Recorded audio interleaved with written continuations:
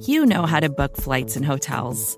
All you're missing is a tool to help you plan that unbelievable travel experience. That's why you need Viator. Book guided tours, excursions, and more in one place. There are over 300,000 travel experiences to choose from, so you can find something for everyone. And Viator offers free cancellation and 24/7 customer support for worry-free travel. Download the Viator app now and use code Viator10 for 10% off your first booking in the app. Find travel experiences for you. Do more with Viator.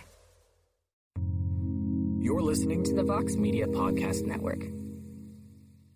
What is up, guys? Jose Youngs with MMAfighting.com here with another episode of the A-Side Live Chat. As you can see, I'm not in Phoenix. I'm technically on vacation, but there was a big fight last week, so I couldn't deprive any of our fantastic listeners of our crystals as Pizzi holds up his crystals. We got Jose Shorty Torres rejoining us. We had a lot of positive feedback the last time he was on. People have been asking, he got his, what are you holding up? I was like, this is the only thing, naked wild honey, American style. All right. Hey, man, I'll take it. We got a lot of positive feedback. The last time Shorty was on, he had a lot of excellent insight as a fighter who both fought in the UFC and left the UFC. So we thought it was only fitting that he rejoins us. He's trained with a couple of the guys that actually fought at UFC 248. Even one that was in a little bit of a war. One might even say one of the greatest fights of all time. So I'm sure he'll have some thoughts on the matter. Of course, Pizzi's with me. So Pizzi, I'll start with you. What's been going on with you lately? You had a week off as when we did the Extra Live A-Side last week. It wasn't a week off. It was 2 days off, all right? Let's relax there on that one, okay? Sure. Jesus. But, yeah, I mean, I'm just trying to come to terms with these coronavirus updates. I mean, if you haven't seen today, the European scene has pretty much been ravaged by this. The last two events standing for March, major events anyway, are pretty much Cage Warriors and UFC London next week. They are the last two that have completely kind of kept their structure as an event. We've seen KSW fall off. Aries at the start of April has fallen off. AFL, a new promotion in Spain, has fallen off. So really, it's like how much more will go before this thing passes, and when will it pass? Shorty, what's been going on with you since the last we saw you? I know you have a big fight coming up. So how's the body feeling right now? Well, hopefully my fight's still coming up. Again, this coronavirus is crazy. That we actually just received an email sometime last week saying 5 days before you leave, you need to test for the coronavirus because we're not at all letting people inside the country with something that might be passed around. So Brazil is taking literally every single measure to make sure that no one is contagious, whatever the case may be. But man, I'm good. Obviously, my eye's doing a little better, but somehow I always get some type of Velcro. I always get beat up. I'm that guy. You flick me, I start bleeding somehow, some way. But man, I'm feeling great. 2.5 weeks. We're talking off air. It's like, do I want the event to be canceled because I could eat now, or do I kind of hold 2.5 more weeks? So I'm trying my best to not mentally break with the food and keep on pushing. Well, I'm sure we'll have more thoughts on the coronavirus. We had a lot of questions. We had one question about it last time from Mr. Ed. But without further ado, Casey, the man in the back, load up that first question from our beautiful listeners. Oh, and before I do that, I will want to say if anyone wants to add their question as we go, you can use hashtag the A-Side on Twitter, or you can go on MMAfighting.com and leave your question there, and we can get to it. But for now, Casey, what do we got? Okay, first question coming up.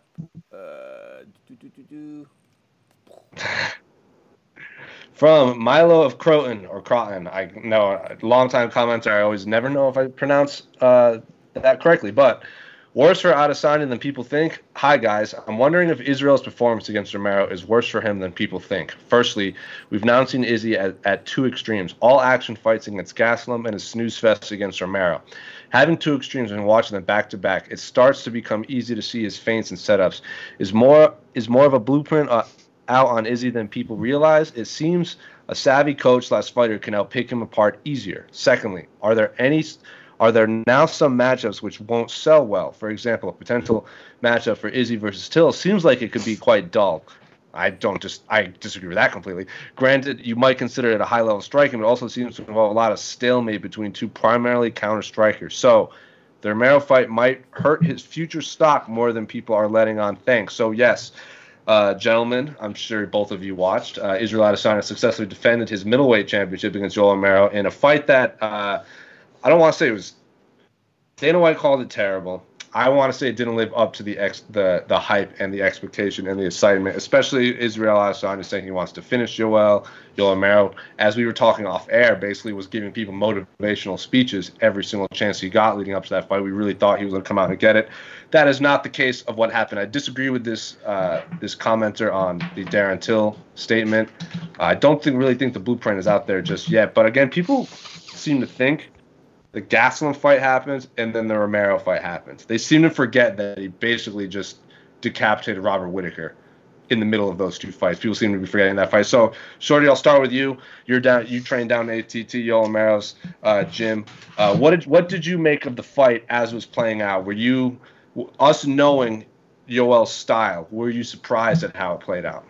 I was a little surprised because this was more lackadaisical than what Yoel usually does. He's still forward, he's still this, but when you got a guy who's as funky as Adesanya, you just never know what's going to happen. You do want to play it safe, but as a fighter who already has had 2 title shots and has lost both of them, this is possibly your last title shot at 42 years old. You kind of have to go for broke and say, why not? Especially with such your explosive power, and you want Izzy to kind of open up, then yeah, you have to be a little active. But if you don't do anything, honestly, as a fighter, as a champion, I talked to Tyron Woodley about this before he fought Kamaru Usman. He goes, I don't care if I'm exciting. I don't care if fans like me or not. I have the belt, and I'm making the money because of it. It's the same to Izzy. No matter how he performed, he won the fight. But as a fan and as a true fan of both fighters, that wasn't exciting whatsoever. You look at it as, even if you're not the educated fan, you're like, dude, this is boring. They're getting paid this much money to stand around and look like, what is that one meme? It's kind of like learning the buttons on learning the controls of the video game. Moving back and forth. And yeah, it looks boring, but as a fighter who's getting paid double if you win, who's getting paid more through sponsors if you win, or has more opportunity in the future, a win's a win regardless. But you have to look at both styles. Yoel is so explosive and so awkward, you never know what's going to happen. And he's a wrestler knocking people out constantly. But then you have Izzy, who can literally hit you like a 3-piece, and you never know what angle it's coming from. So both of them playing it safe makes a lot of sense, but fan-wise, it's really disappointing. Pete, what did you make of this situation? I know you kind of shook your head when this commenter said the potential Darren Till fight might be a snooze fest, but what did you make of what, as someone who's interviewed that camp, then you were right there when he fought Robert Whittaker.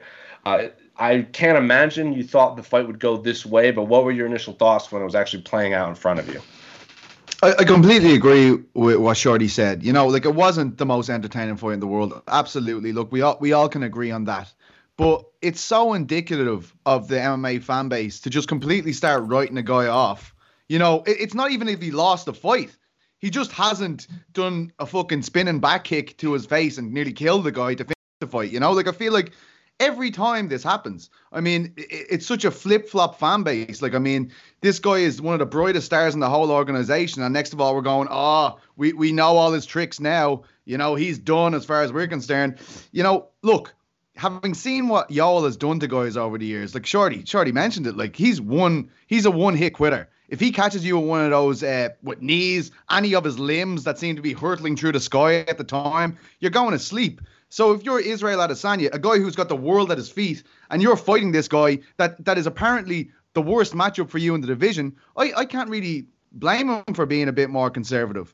As far as the Till fight, as far as the Costa fight, if you're not interested in them, you're not an MMA fan. They would be absolutely unbelievable fights. I would shit the bed if either of those fucking fights were announced. I just don't understand how we've gone from... We were sitting around a table in Melbourne, myself, Casey, and Esther, and we were glowing after that fight against Whittaker. We were saying this guy has injected so much energy into the sport again, a brand new star with a completely different vibe. He's representing a different types of cultures, like yourself, the comic book fans there, Jose. But he brings a lot to the table, and for us to be already saying, look, he's on bought time now, it's absolutely ridiculous.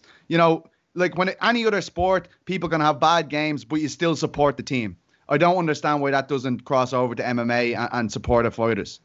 And you know what this sounds like, especially because they fought each other, and it's Silva back in the day. Yeah. And Silva had amazing fights. And then there's fights, man, they were just so boring. You're like, that's it. People saw them. He's nothing. He's not impressive. And then the next fight, he knocks someone out. The next fight, he knocks someone out. Then he has a boring fight. Then he knocks another person out. So, again, it really depends how things play out. Shorty, I want to ask you this specifically. When you hear the question, who's to blame, as a fighter, is like, what do you think? Like, Dana White's like, I don't blame Yoel Romero. I don't blame Israel Adesanya. This is Yoel Romero's fault. And then Paulo Costa comes out and he goes, well, I don't blame Yoel Romero. It's clearly Israel Adesanya's fault. So as a fighter, what do you make of these comments from fellow fighters and promoters trying to, quote unquote, place blame on a fight? For me, I think there's going to be blame on everyone. And me, I'm a very critical fighter on myself. So if I lost the fight, it's because I lost the fight. Yeah, the opponent might be better than me, but in that fight, Yoel never tried anything to signify and really solidify his win. He's like, oh, I won. I think he said, he's like, I won rounds 1, 3, and 5. Well, you didn't really prove it to us. I can maybe see you winning 1 because you threw a punch or 2. I think you landed 3 strikes out of the whole round, and Izzy didn't really land any. But after that, you just played it safe. So for him to come out and say, I won, and put all these speeches up on Twitter and do this and do that, it's like, 1, the fight's already over. 2, the only person you have to blame is yourself because there's nothing more you did. You should have went all out and go, hey, at least I lost at my best compared to not really doing anything. This is the first time I ever saw Yoel Romero stand up after the fight. Usually right after his fights, he's on his knees, he's bending over, he's exhausted because he's trying. This one, he's just like, I'm good, I'm dancing, I'm doing all these things. Then why don't you do that during the fight? And that's my biggest thing. Again, I love him to death, and I think he's a phenomenal fighter.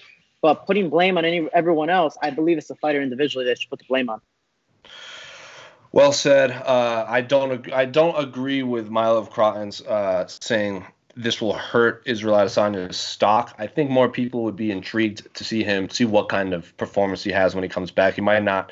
Maybe this performance wasn't what would a lot of the narrative, like, oh, Israel Adesanya could be the next superstar, like crossover star that we see, like a Ronda or a Conor. Maybe this isn't the performance they needed, but as PT nailed it, like Paulo Costa or Darren Till, like those fights are going to be absolute bangers. I can't imagine Israel Adesanya has many fights in his future like we saw on Saturday, unless he does get stuck with another wrestler who doesn't want to engage. But we could talk about this all episode, but there's a whole lot of fights on that card. So for now, Casey, what do we got for our next question?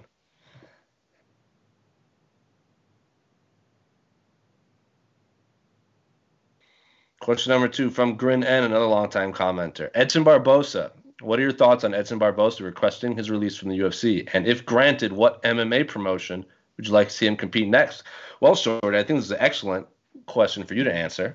I believe Edson Barboza has some time down at ATT too. I know he's been at Mark Henry, but apparently over the weekend, well, not even apparently, he did over the weekend. He requested his release from the UFC on Twitter.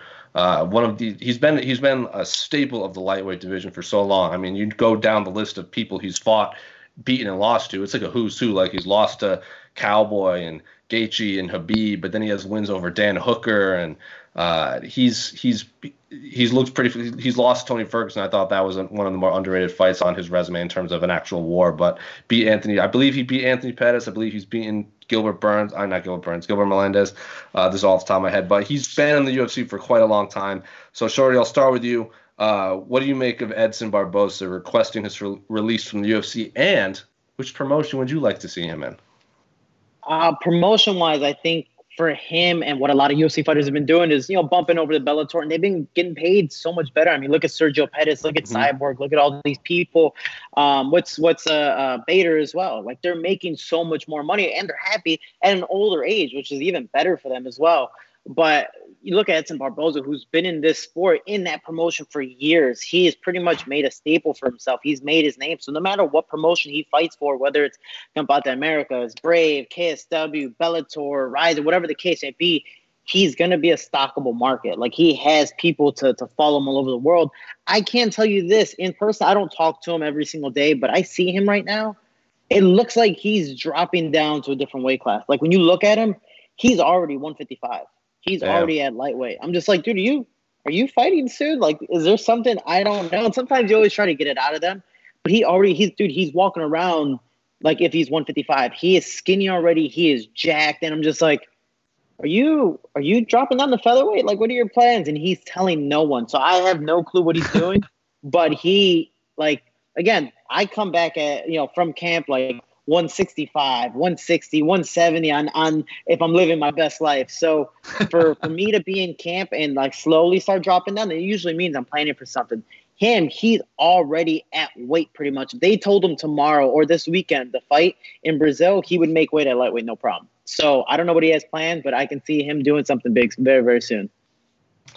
Pete, what are your thoughts on not even young, Mr. Edson Barboza requesting his relief? And one promotion, I think, story says PFL. A lot of former UFC fighters just jumped over that tournament. So if he is indeed dropping to featherweight, maybe Edson Barboza thinks he could tear through that featherweight tournament and win that $1 million grand prize. So, but Pete, what do you make of Edson Barboza's request to be released? Look, I can kind of understand it from Edson's position. I think he is scaled to the top of the division and always just fell at that final hurdle. I feel as though maybe he's thinking, like, what is the point of me taking another run at this? As we talked about before with Shorty, I think creating competition between the promotions is how you make your money in MMA as a fighter. I think you've got to create some kind of, this guy's offering me more money than this guy. But just from what Shorty said there, What about ONE FC or ONE Championship? They obviously have a lighter criteria. You have to be within a hydration level to compete at lightweight. Maybe that's what he's thinking about. There's a lot of good fights over there with Foley Yang, Alvarez, guys like that. It would be great to see him over there. But I think any promotion would be happy to have a fighter of his caliber. He's absolutely tremendous. I mean, if he wants to stay at lightweight or even move up, I mean, there's a lot of fun fights at Bellator. There's a lot of fun fights. Like, throw him in a Rizin. Sign him with Bellator. Have those cross promotions with Rizin. Edson Barboza is one of the most exciting lightweights in the world. Yes, he's lost to the elite of the. Like, I was looking at while Shorty was talking, I was trying to look up his resume just so I could confirm. Like, he's 1-4 in his last 5 fights, but he's only lost to Felder, Gaethje, Kevin Lee, and Khabib, and then he basically decimated Dan Hooker. Like, that was the culmination of a beatdown on that card in Milwaukee. So, he's not losing to he's losing to the top 5 at lightweight. He's not losing to like Joe Schmoes. He's losing to the champion or people who are former champions in other promotions or people who just main evented cards. So I think Edson Barboza is going to be a valuable asset for whoever he signs with. And it's a smart thing for him to be like, you know what? Honestly, I've lost to the best guys, and there's multiple of the best guys that I've lost to. I'm not going to make another run at it. Either let's drop another weight class or go to a different promotion and possibly be more successful that way. And I think that's really, really smart by him, and even easier for the UFC to be like, you know what? We respect you. You've been here for long enough. Have a good life. Maybe he just doesn't want to sit around for a while and wait for his. Maybe he doesn't have a contract anymore. He's waiting for that period of time where he can go sign somewhere else, or maybe the UFC just doesn't have anything for him because, like, looking at his resume. The only people he's lost to are Jamie Varner at 146. That was that famous one where Jamie Varner took it on short notice and handed Edson Barboza his first L. But after that, he's only lost to Cerrone, Michael Johnson, Tony Ferguson, Khabib, Kevin Lee, Gaethje, and Felder. So he's clearly at that point where he's not going to be – he probably won't be champion, but he can basically beat anyone 5 through 15. And maybe the UFC just doesn't want someone not fighting for the title, knocking off all of these contenders. But for now, Bellator, to be honest. I'll watch Edson Barboza fight anyway. But for now, Casey, what do we got for our next question?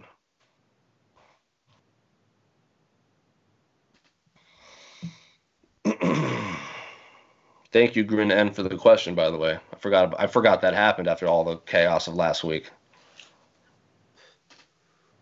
What happened? What's the question? Oh, Bellator 241. I think this is a specific question for Pizza, considering all the work he's done. But Liran Ben Naraya, first-time comment. I don't recognize this name. What is going to be the surprise fight of the night? You guys are not allowed to pick the main or co-main because they're both guaranteed to be insane. So, yes, Bellator 241 is coming up at that gasp of that exasperated gas, as Pizzi say, because everyone that knows Pizzi knows he's going to pick the main event between Patricio Pitbull and Pedro Carvalho, who he's done a lot of legwork on. I hear him and Guy have this excellent piece coming out with Pitbull and Carvalho, which I've read a little bit of, and I'm very excited for everyone else to read. But Pizzi, I'll start with you. Outside of the main and co-main, which fight are you most excited for? I'm looking forward to seeing Nick Newell again and stuff. But how can you say it? How can you ask me this question and ask me to go anywhere but the main event here? This is huge. This is big for us. We don't get many Europeans fighting for world titles, for Christ's sake. This is a huge fight for us. Look, Paul Daly's fighting. He's unbelievable too. He's one of my favorites to watch. But look, this is really challenging. I'm not going to lie. You've really hurt my feelings by putting me in a box with this question. I'm looking through the card now. I love watching Mike Kimball too. I think he's built up a lot of beef as well with James Gallagher and stuff like that. He doesn't quite have the experience yet to probably get that fight, but very interested to watch him. He scored some beautiful knockouts earlier in his career. Yeah, I'm sorry. I know I'm picking individuals here rather than fights, but you've caught me off guard, right? You've stumped me. I'm sorry. Whoever asked the question, congratulations. Damn it. Shorty, I don't know how much you're paying attention to this card, but what do you got? I just pulled it up, and it's crazy because there's one of the guys that trained here, which is Sabah Hamasi. And he's been, he had his Bellator debut. He had a successful Bellator debut, and he's doing his thing. But he is a banger. And when you see he fights, whether he's winning or losing, he's either knocking someone out or getting knocked out. So when you face Paul Daly, like, that's pretty much the same exact thing. Paul Daly, even when he fought MVP, like, he was trying to go. But when you got a guy just like Yoel versus Izzy, you just never know what's going to happen. So you kind of pick your shots a little more appropriately. I think these guys, there's going to be no respect whatsoever. Like, yeah, they're going to be like, okay, you can crack, but let's see who's going to crack harder. And I think that's easily going to be knockout on that. It's not going past the first round. I was about to say that just before Shorty there. That was my pick. I swear to God. Yeah, it's not. It's dibs. No, it's one of those that, like, and I'm watching him spar and like do these practices and even do mitt work. Like, it's literally nothing but haymakers. That's exactly what I'm expecting from Paul Daly as well. Is he a southpaw or orthodox, Shorty? That one I don't know because of how he strikes. I'm pretty sure they're just gonna go at it from whatever stance they landed. Oh wow, I'm excited. I'm gonna say Leslie Smith returns on this card too. Former UFC fighter, one of these fighters that's really more of the outspoken, not male or female, about starting this union. So it seems like whenever she fights, everyone tunes in just to see how she performs. She obviously had that split with the UFC that was not, what's the word? There was a lot of negativity. And not an amicable split. But she's on the preliminary card. Leandro Higo returns, as you said. Nick Newell fights. How have they not done the rematch with Leslie Smith and Sinead Kavanagh yet? That was an absolute war. That was an unbelievable fight. Like, I mean, and it was a close fight. And it got everyone on both sides of the border. You had the Americans saying, we won the fight. The Europeans going, Sinead won the fight. It was an unbelievable fight to watch. How are they not doing that again? It's hurting my feelings. Do it in Ireland. Come on. It was in Houston as well. They have that card in Dublin in October, right? So maybe she wins this one. They run it back in Ireland, or loses. They run it back in Ireland. Maybe she just wanted to keep fighting. Matt Mitrione fights Honey Marks. Like, I believe that was supposed to be Josh Barnett before Matt Mitrione stepped up. So that's always a fun fight. So, but as Pete said, it's not really fair because that main event is unbelievable. And then Dan Weichel fights on the co-main, right? Doesn't he have like 50-something fights, like 52, 51 fights in his career? I think 30 of them are title fights as well. Probably. Yeah, I'm even looking at like Paul Daly. Paul Daly is 42, 17, and 2. Like, how do you even get that many fights? He has more knockouts than anyone, I think, in Europe. Like, his knockout record is absolutely ridiculous. Like, it's crazy. And he's been doing it for like 20 years or something. Like, it's insane. Well, what is ridiculous? What is Pedro Carvalho's record? I think he's like 11-3, but it's his run in Bellator it's got really exciting because he's put together 4 big wins and he's come out of nowhere, right? So nobody really knew much about Pedro, and they signed about 70,000 SBG fighters, and he's the guy who's come out of nowhere, and now he's fighting for this title. I think his story is unbelievable. He is an 18-month-old kid at home. He's barely spent any time with him because he's just been training to get to this belt. Unbelievable. And definitely look out for that feature with Guilherme, because we asked Patricio and Pedro to ask each other 5 questions, and those boys did not hold back. It is straight torture in those questions. It's unbelievable. I can't wait till it goes out. Paul Daly has 31 knockouts. 2 submissions, which is hilarious to me, and only 9 decisions. Like, that's incredible. So we're talking. He's not appreciated. He's not appreciated really over here not. the way he should be. Like, I mean, the way people worship Till and stuff like this. Like, this guy's been doing it since before most of these fans were born, and he's still doing it. And if you, at the way you've sold that fight for me now, I'm nearly looking forward to it as much as I'm looking forward to Carvalho and Pitbull, to be honest. Dude, he's 37 years old. That's like 3 careers right there. It's incredible, isn't it? It really is. It's insane. He's amazing. And I think he's a property developer as well. I wouldn't Something like that. I was gonna say, like, Carvalho, if he has 11 wins, which means Patricio has 11 submission wins in his career and 10 knockouts, which basically means he has more stoppage wins than Carvalho has total fights. But then all of a sudden you hear, like, how many knockouts did you say Paul Daly had, Shorty? He has 31. 31, which means he has more knockouts than Patricio Pitbull has just wins in general. That's crazy. He's a psycho. That's unbelievable. He's the best left hook in mixed martial arts, I think. His left hook is incredible. I don't know, man. I heard Dan Hardy talking about this, and he was like people say, oh yeah, he's got a good left hook, but he literally cleaned out a training room back in the Roughhouse days in Nottingham. He said he cleaned the whole place out, just like dropping lads. Like he's unbelievable power in that. The original left hook, Larry. That's it. Oh, well, Leon, I'm not starting any beef. Oh, he's left elbow. Sorry. Yeah, the original left hook Larry was Michael Bisping. Make them fight. Come out of retirement, Bisping. Sign for Bellator. Daly versus Bisping. That's what I want to see. I was like, will they let him fight now? Technically, since it's been shown that he only has one eye. Like, does that? Yes, they will. Isn't it the eye that left hook is going to be coming in on too? Oh wow. Give him a cyborg guy. Guy. Sure. Yeah, that can happen. Anyway, Casey, what do we got for our next question? Thank you for the first time commenter too. I always like to hear beautiful from new people. Song out of Casey there as well. A bit of do. Love it. Love it. Oh my gosh. From Modelo. Who's this question from? I don't see a name. I tagged them both. Like, there's another one that doesn't have the full thing. Oh yeah, I see it. From Curtis Street, at Curtis Street. He wrote this out and then screenshotted it. Word document job. Yeah, he wrote in a Word document, screenshot it, and then pasted the photo in the tweet just so we could get the whole thing in. So, Modelo curse. Modelo has been sponsoring UFC athletes over the past year. Every athlete that has been sponsored by Modelo has suffered a significant blow to their career right after being sponsored. Most recently, Emily Whitmire, UFC 248. What do you think of the Modelo curse? And should athletes turn down sponsorships from them to protect their career and future earnings? And then he lists some of all the Modelo sponsored athletes. So, Modelo sponsored athletes: Stipe before he got KO'd by DC, Weidman before UFC 230 KO'd by Jacare, Felice Harry before losing to Michelle Watterson, Nico Montano before weight cut and title issues, Frankie Edgar before being KO'd by Brian Ortega, Joanna Jędrzejczyk before second fight with Rose, Tatiana Suarez before a fight with Nina Ansaroff, and before neck injury kept her out of the octagon.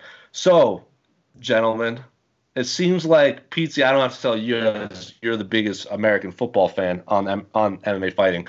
There's this thing we call the Madden curse that I know Shorty Torres has heard of it, where for a long stretch of time, every athlete that was on the cover of Madden, something terrible would happen in their career. Like whether it was Sean Alexander or Dante Culpepper or like Mike Vick, Brett Favre, like everyone would like get hurt or they'd have the worst year of their life the next year.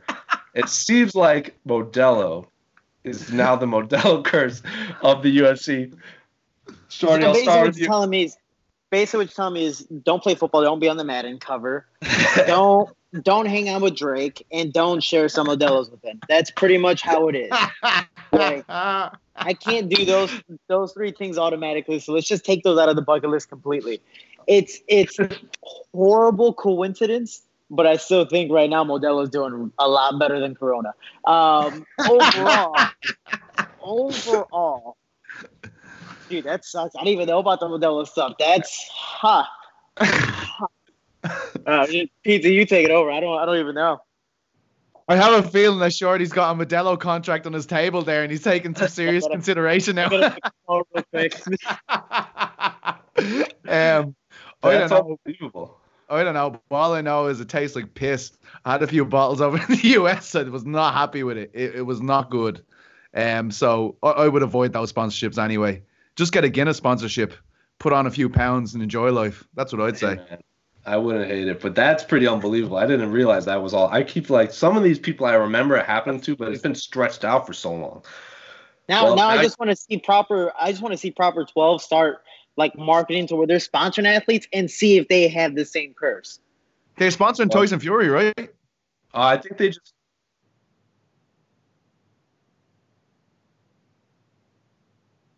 I don't know. We're working on a Guinness sponsorship from my Eurobash co-host Niall McGrath at the moment. So we're just trying to get him in a bit of shape so we can get him on the ads and stuff. Get his 6-pack back from when he was 14. There's an ongoing beef here. Every week on Eurobash, every week on the A side, they're throwing darts at each other, lads. You need to calm down. We don't need an MMA fighting civil war. Increase the peace. As I said a million times, why would I have beef with one of my students? Like, I'm not just gonna. I'm literally taking this man by his hand and leading him through the treacherous waters of life and being like, Niall, it's okay. It's okay. Like, they're not gonna hurt you. And then all of a sudden I have beef. Like, I don't understand it. That's on his part, not me. Anyway, Casey, what do we got? Okay. Yeah, they need to get involved. Guinness need to start getting involved. I'm sure they would have tried to get involved with Conor at some stage if he hadn't launched his own liquor or whatever. But unfortunately for him, he has earned lots of money off that, so I doubt that's going to ever happen. I mean, does Monster have the same type of curse, though? Like, Joanna just lost, Cerrone just lost. I'm trying to think who else is sponsored by Monster that yeah, I mean, given I know they're kind of like 50-50 there, but they sponsor a lot of high-level athletes. Body Armor had that curse. Yeah.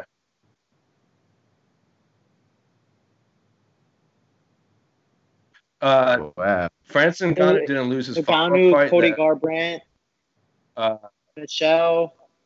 Who's the third one? Or the fourth? Cynthia. Paige Van Zandt, yeah. And Francis Ngannou knocked out Overeem his very next fight and then lost to Stipe. So he's the only one that won, but then he had his first L like right after in the UFC. So yeah, you're not wrong, Casey. But Shorty, real quick, if you could get sponsored by a drink, which one would you want? Good question. If that was the curse, by the way, I'd be scared to approach Francis Ngannou. That's why it took a whole fight later. But for me, I would personally. Like, and it's funny because I saw him walk around. Hans, the guy who's been like kicking all the drinks and food away from people. Yeah. He's like the marketing director for Monster, and I'm always just like, what's up, buddy? How you doing? Hey, you want to kick me? I'll take a kick. Like, let's do it. So that's one of my things. And plus, I'm one of those guys that I wake up. I'm like a constant college student where I wake up 10 minutes right before class, chug down whatever coffee, Monster, energy drink, and just go. So I need something to wake me up quick. And for me, I'm one of those sugar-free Monster guys. I'm not even sponsored by them, and I'm plugging them right now. Monster, I love you. Please. Hello. Do it, Hans. Make it happen. Come on. Come on, Hans. Let's make it happen. We get him some all kinds of like people watching the show. Let's get Shorty a Monster and a sugar-free Monster energy. Sugar-free Monster. That's all I need. Oh yes, yeah. He's the face of sugar-free Monster. That'd be brilliant. The A side makes dreams happen though, so let's do it. Casey, what do we got for our next question?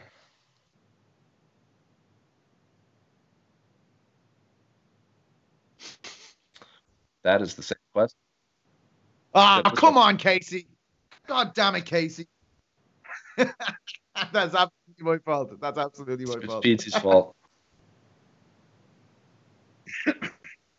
Even I can make mistakes. From Sean Denny rants. Hashtag the A side. How does this week rank for Euro MMA after the blow of so many events being canceled or fights being rematched? I assume this is a shot aimed at Pizzi. So, Pizzi, what do you make of all these events being canceled? Yeah, I mean, it feels like it's getting worse and worse every day. Obviously, there's a big multiplier effect with the coronavirus. So things are getting...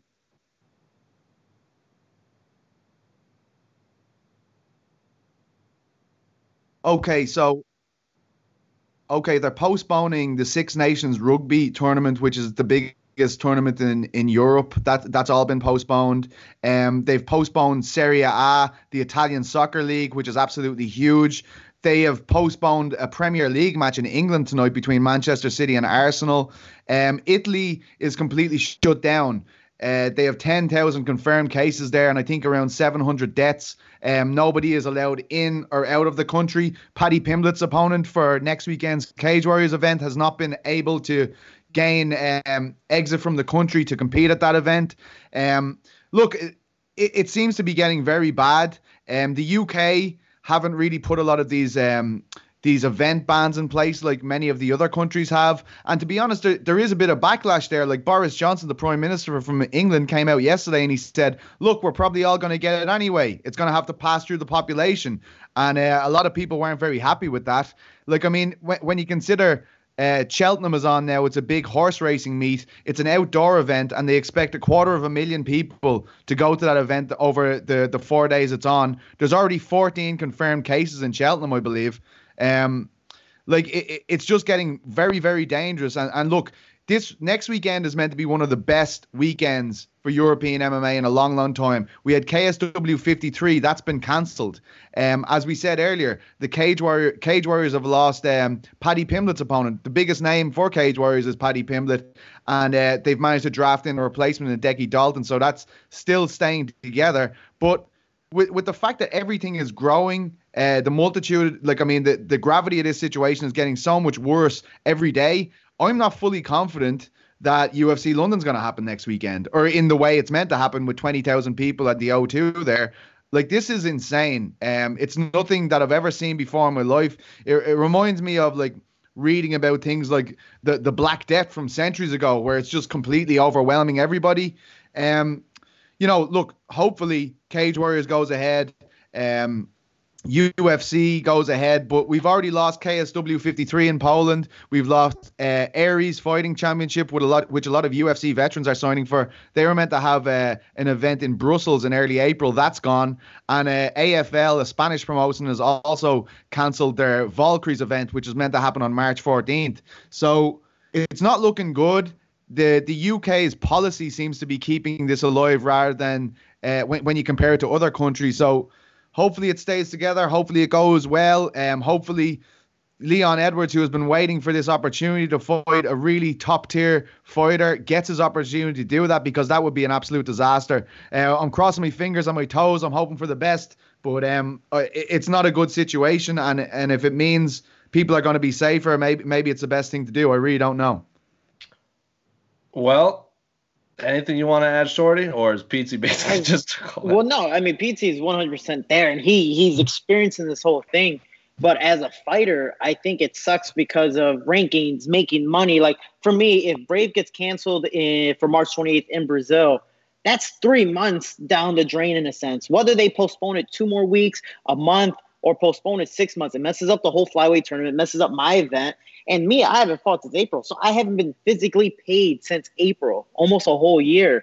So for other fighters who are, enduring that type of struggle, or get paid that much less to where they need to fight every 2-3 months, this is people's livelihoods. I know the stock market's crashing. I know businesses are losing money, but as a fighter, we are our own business, and we don't know. Hell, I don't even know what I'm doing tomorrow sometimes. So for me to be able to go, cool, I'm fighting March 28th and have plans already set up for that, and maybe a month break of, seeing my family, doing this, doing whatever the case may be, the coronavirus and the event possibly being canceled would be just horrible and change up my whole year, really. And now it's less time to train, less time to spend with family, less time to do different business ventures, but more time with you guys. So it doesn't really matter to me. You know what? I can take this. And next time I can be here with the burger. Forget fighting for I hope he doesn't get his fight.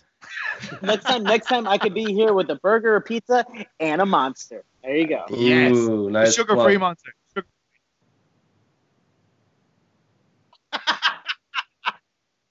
There you go. I think we're aces right now. It's funny though, because before we came on air, Casey was saying like he raised a concern about this last week. And people were like, what are you talking about, mate? The world is in, it's a pandemic now. It's shutting down nations. People in Italy can't leave their houses without permission, basically. It's going crazy. So it's a real thing to be concerned about, guys. I don't know what's going to happen next week. I'm ready to go to UFC London. I love all the fights on the card. I can't wait for it. It will be devastating for the fan base if it doesn't go down, as well as Cage Warriors. But, it's completely out of our hands at this stage. The World Health Organization are saying that they don't even know if the European Soccer Championships are going to happen in June. They're saying they don't believe it's going to be contained by June. This is one of the biggest sporting tournaments in the world. And they're like, we don't know in 3 months' time if this is going to be okay. That is very serious, man. Huge.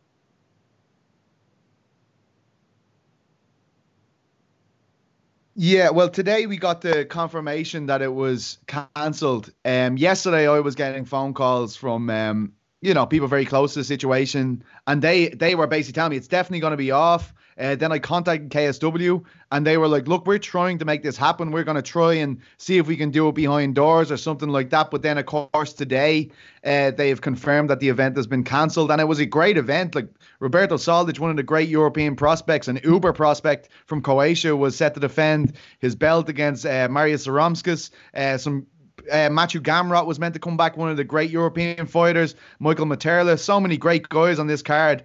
And obviously they were trying everything they could to put on this event in Lodz, Poland, but it's not going to happen. I feel like, even as far as Australia, right? We have that event coming up in Perth. I think it's pretty bad over there as well. Obviously that's closer to China and things like that. Like it's just very hard to predict what's going to happen here. And I think people will look into the possibility of doing things behind closed doors. But I don't know if it's feasible, I don't know how that will work. Obviously, that would be a better situation for the fighters if they can do that. So hopefully, some way, somehow, these events do go down. But it's definitely something that was talked about, but they couldn't get it over the line. Well, Shorty, what would you think of fighting in front of? It's like we've talked about this for pretty much all last week with around the media. Shorty, what would you think about fighting in an empty arena? So I've actually done that a handful of times. Sadly, my only two UFC fights, I'm in the UFC Fight Pass prelims before ESPN Plus. So there's practically no one there besides the judges. But I did fight at the first ever United States Mixed Martial Arts Federation National Tournament. And it was so poorly organized. It was literally just the cage and a bunch of empty chairs in Vegas. And that was it. So anytime my coach said something, 100% I heard him. Is it motivating? No. But it's still the same. And actually, again, Tyron Woodley told me the same thing. He goes, don't be fearful in a fight, because think about it. Whether there's a crowd, whether there's people, whatever the case may be, whatever situation's outside the cage, there's still one person in front of you. And so that's all that matters. So for us as fighters, as long as we get paid and we get paid double the win or whatever the case, our paychecks are, work out, I don't care. But obviously we want our friends, our family there. We want to put on an entertaining show. And especially for myself, who wants to be the entertaining fighter, it does suck when, something happens and you're like, yeah, and then you hear nothing in the background. So, for me, it would suck, but I'd still have to get it done if I needed to. And there's actually tournaments here locally in Florida that are posting, they're like, hey, we're still continuing the tournament. We're still continuing whatever event. We just have limited seating. I don't know what that means when it comes to that and how they pick individuals to come on in. Is it the first come, first served? Do you need medical tests to come on in or whatever the case may be? But some events are still trying to push through. Well, I feel like we could keep talking. We're going to have a whole episode on this because it's only going to get worse, especially when the Khabib fight. Khabib shut my question down real quick. I actually feel bad. I can understand where he's coming from. He's like, yeah. But I mean, it's like this fight, like it's not even going to be them this time if it gets taken away. It's like you can actually see the genuine concern in his face when you ask him that question. And as he says to you, he's a big European soccer fan. He knows what's going down over here. It's pretty hectic. And if you consider the amount of money that's available through these big sporting events like European soccer and stuff like that, I can't imagine these decisions are made lightly. So it's it is worrying, man. Like, I mean, this seems to be a real thing that people are talking about, this Brooklyn event. Is New York in a particularly bad way, or what's going on? I mean, they do have some confirmed cases. In 1 hour before Dominance Media Day kicked off, New York was put in a state of emergency. Whoa. Which is why I that's what I wasn't going to ask him about it being canceled. I was like, what if they move it? Like, what if they moved it to Las Vegas when you had told are adamant that you never want to fight in Las Vegas? Also, I just got a notification that the Nets Warriors games, NBA game will have no fans on my phone. I literally just got that notification, so it's already happening in the United States. Like, I don't know the exact logistics, but the Arnold Classic was in Columbus, and they shut down the Expo, which is like the biggest part of the weekend, and then they were gonna do like the pose down and everything for bodybuilding, like in a closed area. And it's like the same venue as UFC Columbus in a couple weeks. And now the governor is saying, like, recommending no one go to events. So this is going to hit the UFC a lot harder than people are, a lot harder than Dana White is letting on. Oh, well. I'm just really glad that I didn't. Sorry, go ahead, Kate. Oh, well, yeah. That just came out, that news about the NBA basically having game. Yeah, because it was rumors a couple of days ago, but now it's official. So I see, if this is true, there's pretty much 0% chance that UFC 249 Brooklyn is going to be happening the same way. It still might happen, but not in the way that we normally see it. So UFC is going to have to come out with some sort of statement very, very, very soon. Wow. Well, it's the only way that we were all. It was a joke a couple of months ago where I can't remember who said it. It was like the only way Tony Ferguson versus Khabib, or Khabib versus Tony Ferguson, champ gets top billing, doesn't happen is if there's a pandemic. And look what happened. Let's find that person and kill them. There's obviously the person Are that's they sponsored by Modelo? The coronavirus is sponsored by Modelo, apparently. Yeah, there you go. Jeez. Modelo's doing work. They're trying to be the top game right now. Amazing. Okay, got any more questions? I know we're running up on time right now. Okay, next question. Come on, a Joanna question. Damn. Damn. Well, you can use that as your promo for sure. From Amy Wee at actually Amy or Amy Wee. Do you think more fighters are going to fight outside the octagon at UFC events or actually learn from Ortega and other previous incidents? So yes, I'm sure you guys heard Brian Ortega went and slapped Jay Park, musician, entertainer, translator, or as he called him, instigator, for supposedly mistranslating the Korean Zombie or something. What'd you make of this situation with Pete? I'll start with you. The fallout from Ortega, he's now since apologized, but he was carried away. That fight's going to happen. And people that have been listening to this show know how bad I want this fight. I've been tweeting about this fight for like 5 years. I want it. Fight fell apart. I got so many DMs being like, Jose, I found out this fight fell apart through my DMs on Twitter because people were like, Jose, I'm sorry for your loss. And I was like, what are you talking about? Like, who died? And then all of a sudden they're sending me like articles of this fight being canceled, and I'm like, there's no, what is happening in the world right now? I'll cut my arm off for this fight, and it fell through. So, Pete, I'll start with you. What do you make of the situation that we saw at UFC 248 in the crowd? Yeah, look, I think we kind of consume this stuff a lot different than you guys do, right? Because people understand what MMA there is in general. It's a legitimate sport for the most part in America, the way people look at it. In Europe, we're still trying to get that footing to where it's appreciated in the same regard as boxing or the same regard as soccer, rugby, all of this stuff. And really, I remember when the Khabib situation happened with Conor, it had a detrimental effect on MMA over here and how it's perceived. Everybody was kind of saying this is WWE, this is ridiculous. How could any self-respecting promoter sell a fight on the back of this kind of hostility? Obviously, a lot of the things that McGregor was saying about Khabib was very, very close to the skin, things about his family and stuff like that. And basically, when we came home, the mainstream media here used that as an example of, look, we told you this was bullshit, and look what happened over there. This is a disgrace. We don't see this in other events, even though we do see it at other sporting events. They used it against the sport. They've used it to downgrade the sport. Look, over here, it has a big impact. Luckily for us, Brian Ortega isn't at the forefront of the sport in Europe, and this wasn't really picked up on by mainstream news sites, etc. like that. When McGregor does it, obviously it's huge. I think we get a lot more impact from that stuff than you guys do, especially when a European fighter is involved in it, because so many people have been saying for so long that this sport is blood sport, it's violent, only negativity can come from this. That kind of stuff plays really badly when it goes down over here. So I don't really consume it the same way as you guys do, I don't think. Shorty, what were your thoughts on what went down in the crowd at UFC 248? I mean, I get it. Brian Ortega's from the hood. I'm from Chicago, so I know how it is. You see Masvidal. Obviously, you get the wrong stare, you get the wrong smack talk. And I kind of get it, but you are in a professional setting. And for me, you're supposed to be a role model. But the worst case scenario or best case scenario is somehow, some way, the UFC always banks off of it.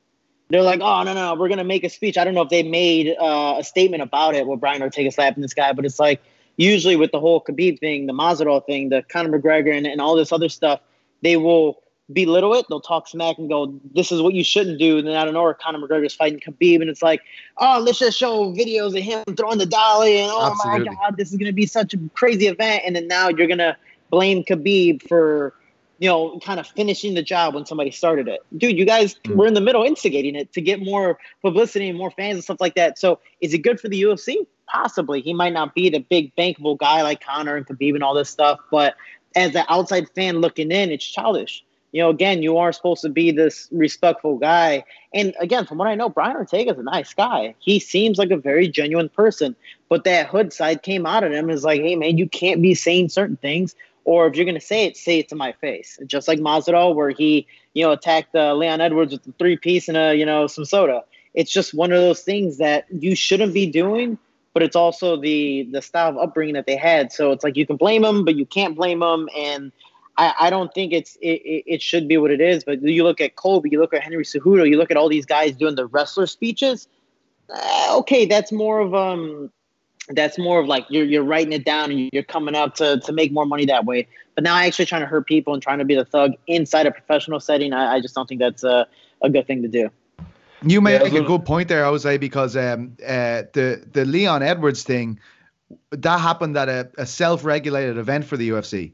So nobody could step in and find these guys. Obviously, there was a huge backlash from the Nevada State Commission with the McGregor and Khabib thing, but it really underlined the fact that UFC aren't really too mad at this kind of stuff when they just basically allow Leon Edwards to be assaulted and they just move on with their business. It's unbelievable. But Conor McGregor gets assaulted and there's this whole fiasco. But he just threw a dolly and hurt 2 people who I believe are still suing him. But no, we're going to have you main event. No problem. Come on, man. And and that's one of those things. It's like in other jobs, if somebody complains, there's, you're suspended or this or that. But they're like, oh, no, yeah, we're going to handle it. Go, your main event. It's like, that's not how it's supposed to work, So it depends on who you are right now. I don't believe the UFC's made a statement with the Brian Ortega and the whole situation, but it depends on who you are, what you do, and what you can do to make a profit out of it. And so far, it hasn't really done stuff for the UFC, but once that fight gets closer, you're probably going to hear some stuff from the UFC promoting it that way. So it's just one of those things where, there's behind the scenes stuff happening. But again, it's a professional setting. I think with the whole Leon Edwards thing, I thought he was going to do that, talk smack, or even James Gallagher. Yeah, I get it. He grew up in the hood. He grew up some type of struggle too, but he's almost fighting every single person before the fight even starts. I highly doubt you're mad at everyone. There is no way you're mad at everyone before you fight them. So it's one of those things that's like, some of it's a show, some of it could be real, but with the whole, sometimes you just talk smack to the wrong person, Masvidal, Brian Ortega, or even Khabib, there's going to be some type of retaliation there.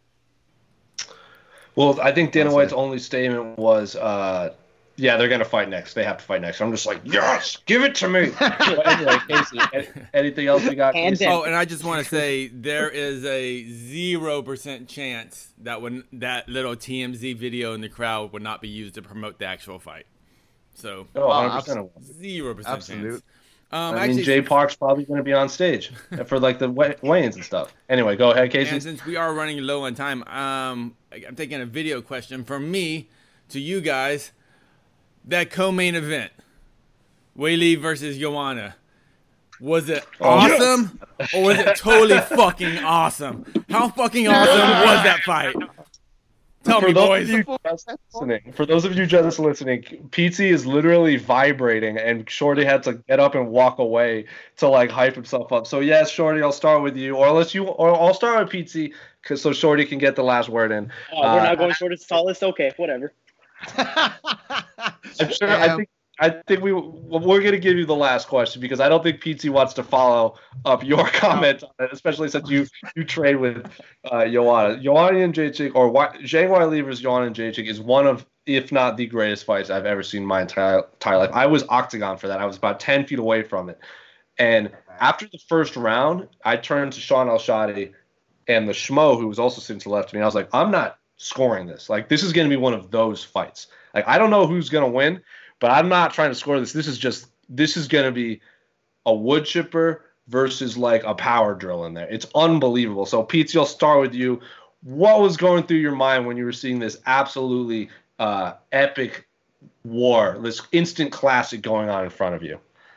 So here's my setting for this is it's 4:30 a.m.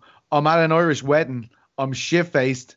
I'm watching it on my computer. My missus is in bed asleep, and I'm trying to keep it down.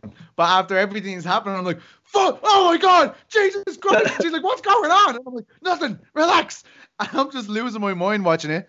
And the like, I think it's one of the greatest fights ever, without a doubt. It's very hard for me to rank where it is, but absolutely unbelievable fight. And my big takeaway from it, and I've been saying this for a long, long time, a lot of people wrote off Joanna Jędrzejczyk. A lot of people did. She's one of the greatest fighters to ever come from Europe, ever. A lot of people questioned her chin. Look at the damage she took in that fight and was still standing at the end. I think she'll forever be one of the greatest fighters in Europe. It doesn't mean anything to me that she didn't come away with her hand raised there. Weili Zhang is absolutely incredible too, but I think it's one of the best fights ever. I can't remember being so involved with a fight as I was watching it, like just like freaking out, basically watching what was taking place. I can't wait for it to happen again, but it's definitely one of the greatest fights ever, and I think it was very bad timing for Islam Makhachev to put out that tweet when he did. Mm-hmm. I gotta say it, man. It was like, what the hell? What the hell is going on here? How can you be watching this and kind of saying this is not a women's sport? I have no idea. If anything, it was all about the women's sport that night. Absolutely incredible. Joanna is a legend. She is one of the greatest fighters to ever come out of this continent and forever will be. Congratulations to Weili Zhang, and I can't wait to see it again. Over to you, Shorty. So, Shorty, I'm going to ask you specifically. You've posted photos with Joanna. When you're watching someone that you've put in time with on the mat, and like you've seen the grind and the journey to get there, and then you see it, not only a performance like that, it was like, to call it a good fight would be an understatement. People are saying it's one of the greatest fights in mixed martial arts history. Her head is ballooned up, it's very swollen, she's trying to cover it, but what is going through your mind when this is happening, and then when she comes up short? Like, basically just try to put all of this whole experience into words. So I feel so bad for the memes because, again, you put on such a great performance and you look like that after. The memes, the internet always wins, which always sucks. Funny as hell, but it sucks. It's one of those things, man, for me, I am biased because I trained with her. I had to be Zhang for certain periods of the time in the training camp during, certain situations. Her, in the dorms here, we get a roommate sometimes if it gets too packed. My roommate was her physical therapist. So I would ask every single day, how is she doing, whatever the case may be. And he would add, we would converse about her every single day when it came to her weight cut, when it came to her training, what she's doing with Phil, how her body's feeling. And she even used my compression boots the week of Vegas. I'm like, I swear to God, if she wins, I better get a shout out. Just anything. Like, thank you so much, Shorty, for the boots. All right, on to the more important people. But when you train with somebody and they finally put in all this hard work, when I say, man, you look at her strength and conditioning stuff with Phil Dowru and all that, like her output was ridiculous. But when you go against Zhang, who is just forward, and cracks the way she does, especially if you're bringing a woman's straw weight, she took some blows, and she was wobbled a couple times in the fight. The way I scored it, and I know people are going to put in whatever, and I love to hear the comments. The way I scored it was 1-4-5. Now, round one could have gone either way. The reason why I say that is because, and that's the hard part. I know Joe Rogan always talks about the judging and scoring system is how do you look at it? There was no takedowns in the first round, but what do you look at? The more precise, active fighter who's landing more, or the person who's throwing less but landing more significant strikes? So that was the part I looked at it as. Me, I like the more aggressive, the active person. And I think Joanna, won the first round, but that one could have gone either way. And that's why, went to a split decision. I would love to see that fight being ran back, but man, seeing how she pushed through all those injuries, I'm pretty sure she broke her nose. I could be wrong. That hematoma just went across her whole face and her whole forehead. She completely looked like a different person. She looked like she got stabbed from MRSA on her forehead and just blew up. It looked like she got hit by a train, but she got hit by Zhang. You feel so bad, but after you hear, I think the coaches were telling me 2 days later, she was already out of the hospital. Zhang was in there longer, which is crazy for all those injuries. But man, just looking at it respect-wise, as a fighter, I've broken my hand in a fight and I've torn my MCL. I know the pain of pushing through, but these are ligaments, these are bones. When you got something that's here, one, you bank off your looks. Two, this is all brain damage.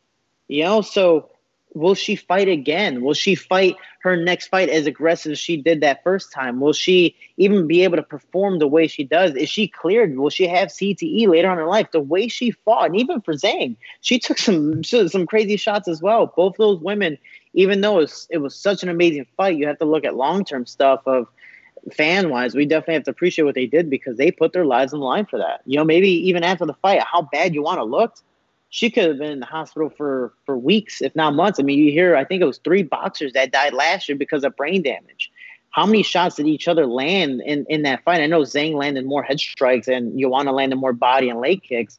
But overall, they both took excruciating damage. And for Joanna getting hit most of the time in the head, that's extremely worrisome. I'm glad she's okay, and I'm glad she's doing whatever she's doing now vacation-wise. And I can't wait to see her fight again. But as a practice partner for her and teammate, that stuff gets serious. And it was heart-wrenching for me because you're just and I'm biased. I'm thinking she's winning every single round, but it is a scary fight. I thought she won. I know Conor said he thought she won, and there was a bunch of other people. But again, Zhang, won. And either way, whoever came out with the belt, they both had amazing performances. This is easily the best women's fight in history.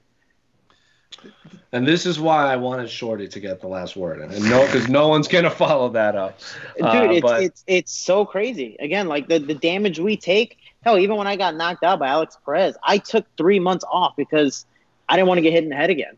I was slurring my words after. I was forgetting stuff. I even forget stuff now. So I can just imagine. I did that for 3 minutes and 30 seconds, and I think it was 107 shots total, 103 shots to the head. Just imagine she did that for 5 rounds, and her head looked like she did. So how does her brain look? So when it comes to all seriousness, at least health-wise, it is a crazy, crazy situation. But I'm glad she put on one hell of a damn performance. Yeah, absolutely. As much as I love that fight, I am worried that this will be a Lawler versus Condit type of fight in the sense that it was freaking amazing, but I think we can all agree that Robbie Lawler and Carlos Condit weren't the same fighters after that fight. So never. So I hope you're not right, but yeah, it's a good point to make, and Shorty's can make it way better than all of us in terms of he's been in there, and absolutely agree with you. But just blown away by the two of them. And Zhang, for me, I think Joanna, she gives you a double test because the way she's so intimidating in the lead up to the fight, you could tell that Wiley had never dealt with something like that. Someone getting in their face and, really bringing that aggression. Remember when she told her to shut up? She still seemed a bit uneasy. She was like, shut up. And Joanna's just like, ah. It's a completely different ball game. And Joanna brings that to the table. And people get on her sometimes about those face-offs. But don't lie to me. You were 100% more interested in this fight after she does that. She brings so much to the table, man. She's honestly a legend, one of the greatest of all time. And that fight just underlined it. I've always felt that way, but that fight underlined it for a lot of people. And let's hope that Casey isn't right about the Lawler and Condit situation. But without a doubt, you know, I do feel as though fans don't recognise the toll that these athletes are putting on their bodies for us and for our enjoyment. It's absolutely, it flies under the radar with them completely. And that's why I get a bit pissed off when people are giving out about Israel and Yoel. When you've seen what Yoel has done to the guys with one single shot, like, if I'm Izzy, I'm absolutely trying to stay away from that. Look at what happened when he got hit with one left hand. It made perfect sense to fight like that, to be honest. And, you know, and it's crazy because, again, to lead up after that is horrible. And if I were one of them, I'm like, damn it, no matter if I knock the guy on the first round or the last round, it's not going to be that. It's so hard to get two fights exactly like that on a card. But I'm going to go the conspiracy side. I'm going to go the crazy side here. The UFC needed Zhang to win. They 100% needed her to win. If Joanna would have won, who will she fight next? Does she get the automatic rematch? Does she fight Rose next? Does she fight the winner between Rose or whoever she's fighting next? You know, so it's the case of they needed Zhang to win, especially with everything happening in China right now. The UFC having a UFC PI in China. And when it comes to the marketing side, they were banking so much on Zhang being the next big star. You know, and having the possible, great fight against Rose Namajunas. And that's something that they're waiting on for. But everyone who belittled Joanna Jędrzejczyk before this fight, they're definitely not doing it after it. Idiots. Well, we're going to have to wrap it up because we went a little longer, but I wasn't going to try to cut either of you guys off on those epic promos. I don't think we're going to do promos this week, considering Shorty had a phenomenal promo for his teammate, Joanna Jędrzejczyk, and Pizza gave us phenomenal insight on how the coronavirus is hitting the Europe scene, and not just MMA, but all of life. So you can find this video, the replay of this video, on our YouTube channel, of course. You can find us on Spotify, Apple Podcasts, Google Play, all that good stuff. Thanks so much for joining us again, Shorty. I know you're in the middle of camp. You're a man, Shorty. We'll have you on again after your fight. I don't have one of those. I need one of those. Just saying. And Monster, guys, make this happen. I love you. Let's get him some crystals. Let's get that man some crystals. Hey, Jessica, Crystal Queen, get this man some crystals, for Christ's sake. Oh. There you have it. But for Jose, that's Shorty, that's Pizzi, we're out. Nice one, Shorty. That was class.